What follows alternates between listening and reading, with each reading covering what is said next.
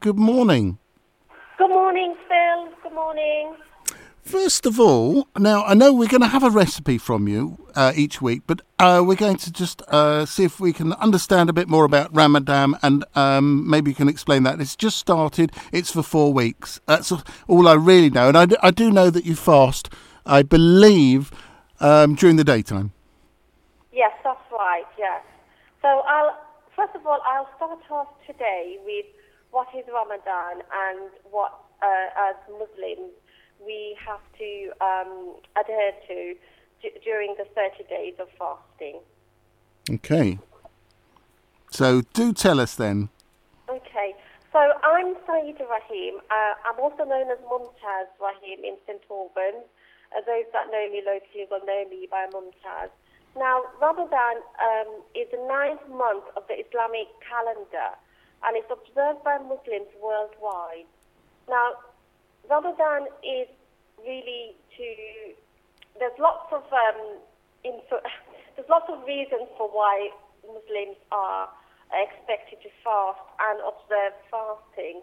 But Ramadan is a special month because it's during this month that the Holy Quran was revealed to Prophet Muhammad, who is the Prophet of Islam. Now, in accordance with Islamic belief, there are certain practices that we must observe. Now, fasting is 30 days. It can be 29 days. Now, we're actually today waiting for the sighting of the new moon. So once the new moon has been sighted, Muslims worldwide will begin fasting from tonight, and the first day of fasting will be tomorrow. Now, it starts from dawn, so it'll be from dawn today, and will end tomorrow at sunset, which will be just about 2 minutes past 9 o'clock in the evening. Now, in Islam, in the Quran, it says that fasting has been observed by previous prophets before Prophet Muhammad. So prophets like Abraham, Moses, and Jesus also fasted. And of course, those who are familiar with Islam will know that they are also the prophets of Islam. So we have a common sharing of prophets by Muslims worldwide. Now, Muslims also pray 5 times a day, and during this special holy month, Muslims are expected to pray far more prayers, and they tend to be very long prayers. Yeah, so just to conclude, so lots of prayers during Ramadan and reciting of the Holy Quran. Now, I will quickly now go on to the recipe. Yeah. This is a very typical Bangladeshi recipe that Bangladeshi Muslims eat on a daily basis. It's called chana biran, and what I use is boiled chickpeas, and it's very simple to make. So here it goes.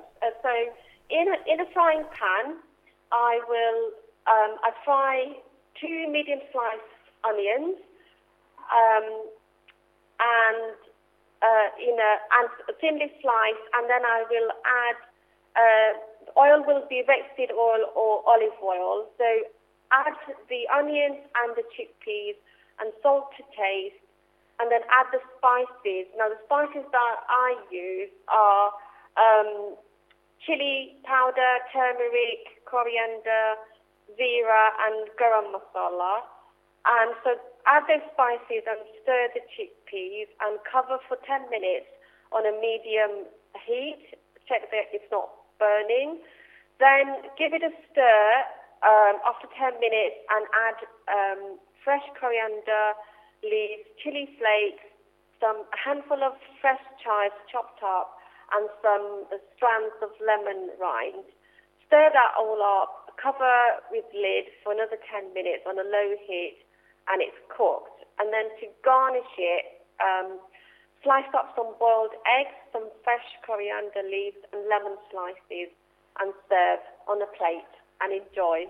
Sounds great. Well, thank you very much for joining us on the programme. We'll chat again next week at the same time. Thanks for joining us on Radio Verulam today. Thank you very much for having me. Cheers. Thank you.